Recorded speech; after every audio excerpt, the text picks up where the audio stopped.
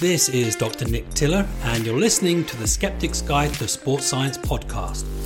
What follows is an audio recording of my column published in Skeptical Inquirer, the magazine for science and reason. For more information, visit www.skepticalinquirer.org. As with all articles in the series, a link to the original piece with its full list of references can be found in the show notes.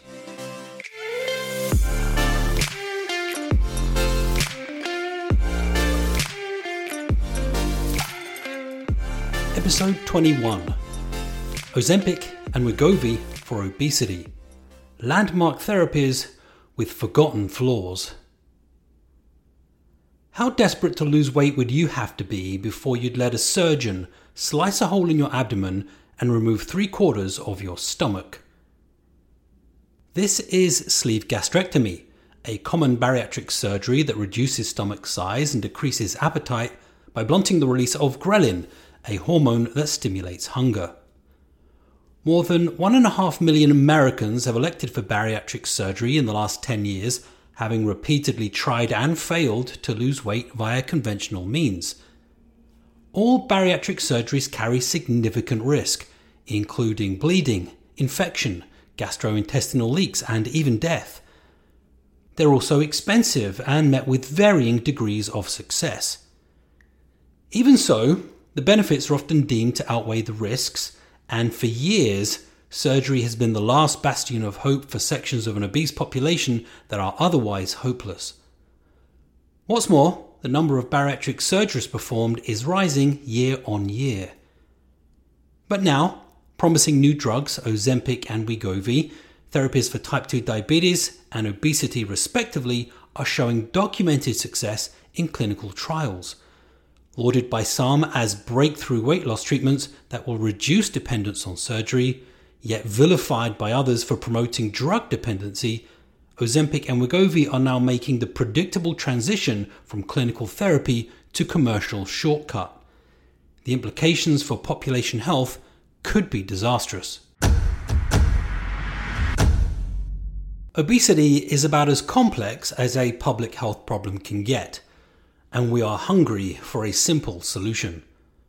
It's not just a cosmetic concern. Obesity is described by the CDC as a serious and costly chronic disease, underpinned by a complex interplay among genetic, physiological, psychological, and socioeconomic factors with exact causes that vary from one person to the next.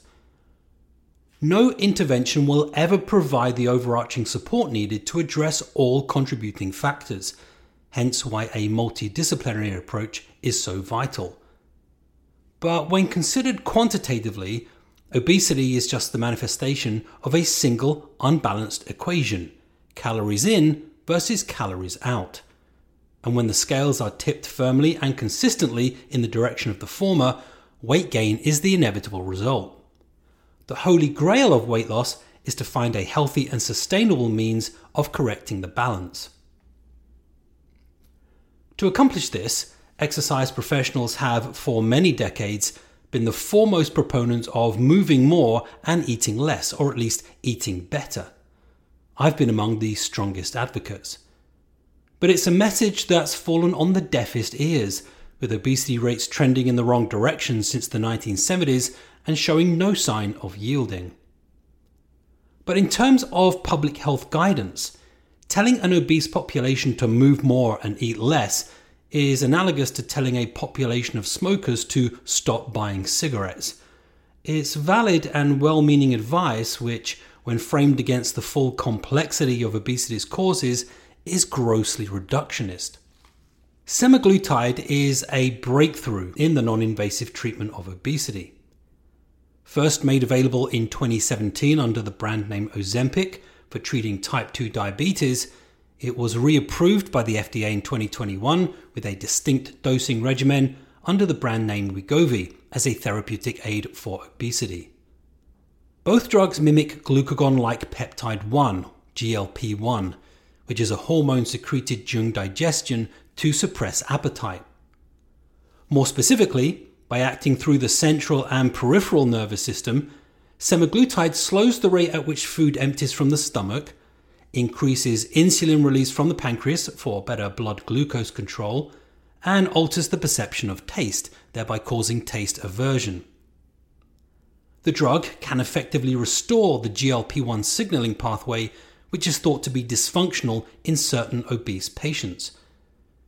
Now, as with all medications, Ozempic and Wegovy come with side effects. Nausea, abdominal pain, constipation, diarrhea, and vomiting are all common.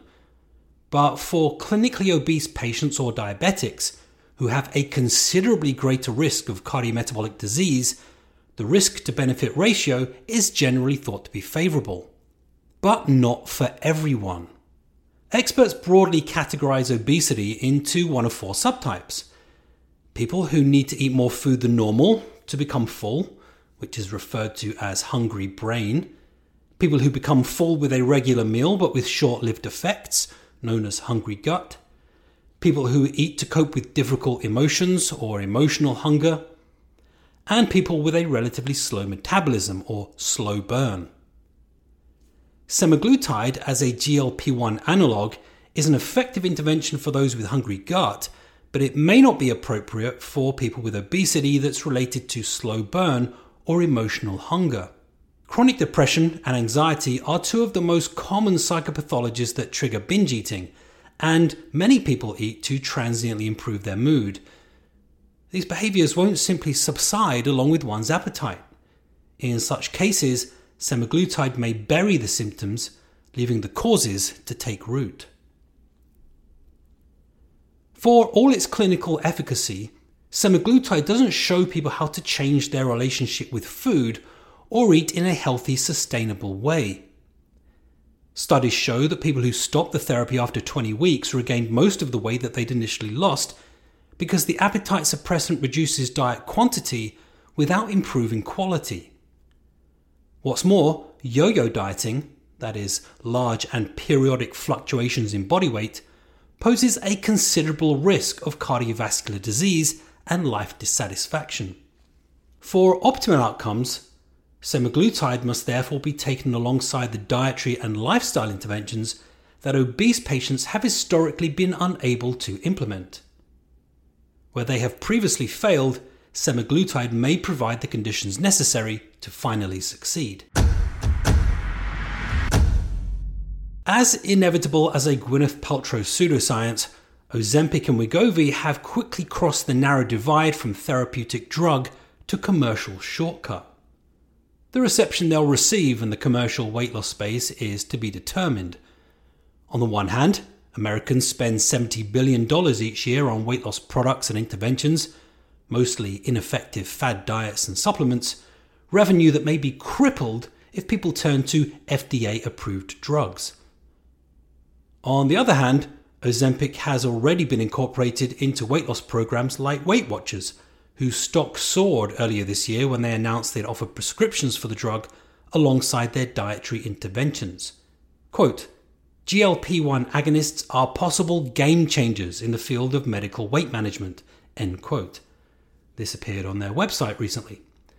Weight Watchers also insist that results are best when Ozempic is taken in partnership with healthy habits for weight management, like a nutritious diet and moderate physical activity. It's a clear indication that the commercial weight loss industry will take a laissez-faire approach to the use of semaglutide for generic weight loss.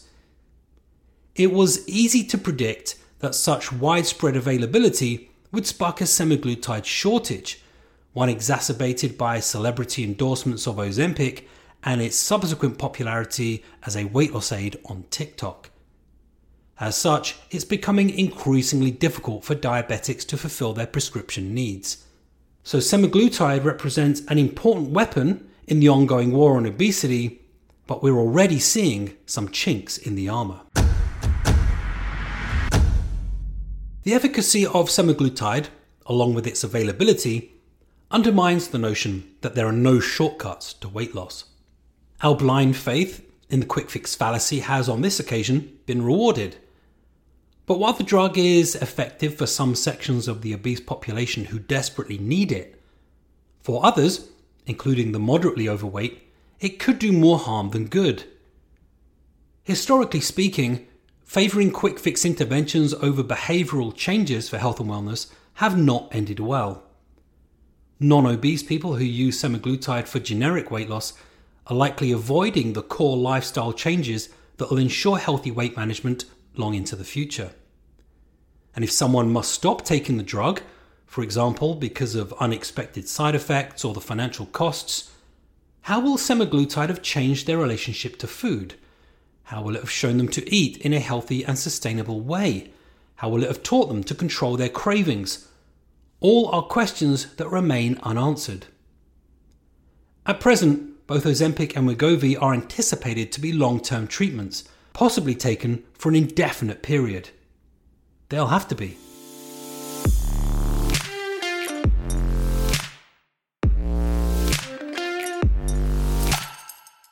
Thank you for listening. If you enjoyed this article, check out my book, The Skeptic's Guide to Sports Science, Confronting Myths of the Health and Fitness Industry, published by Taylor and Francis.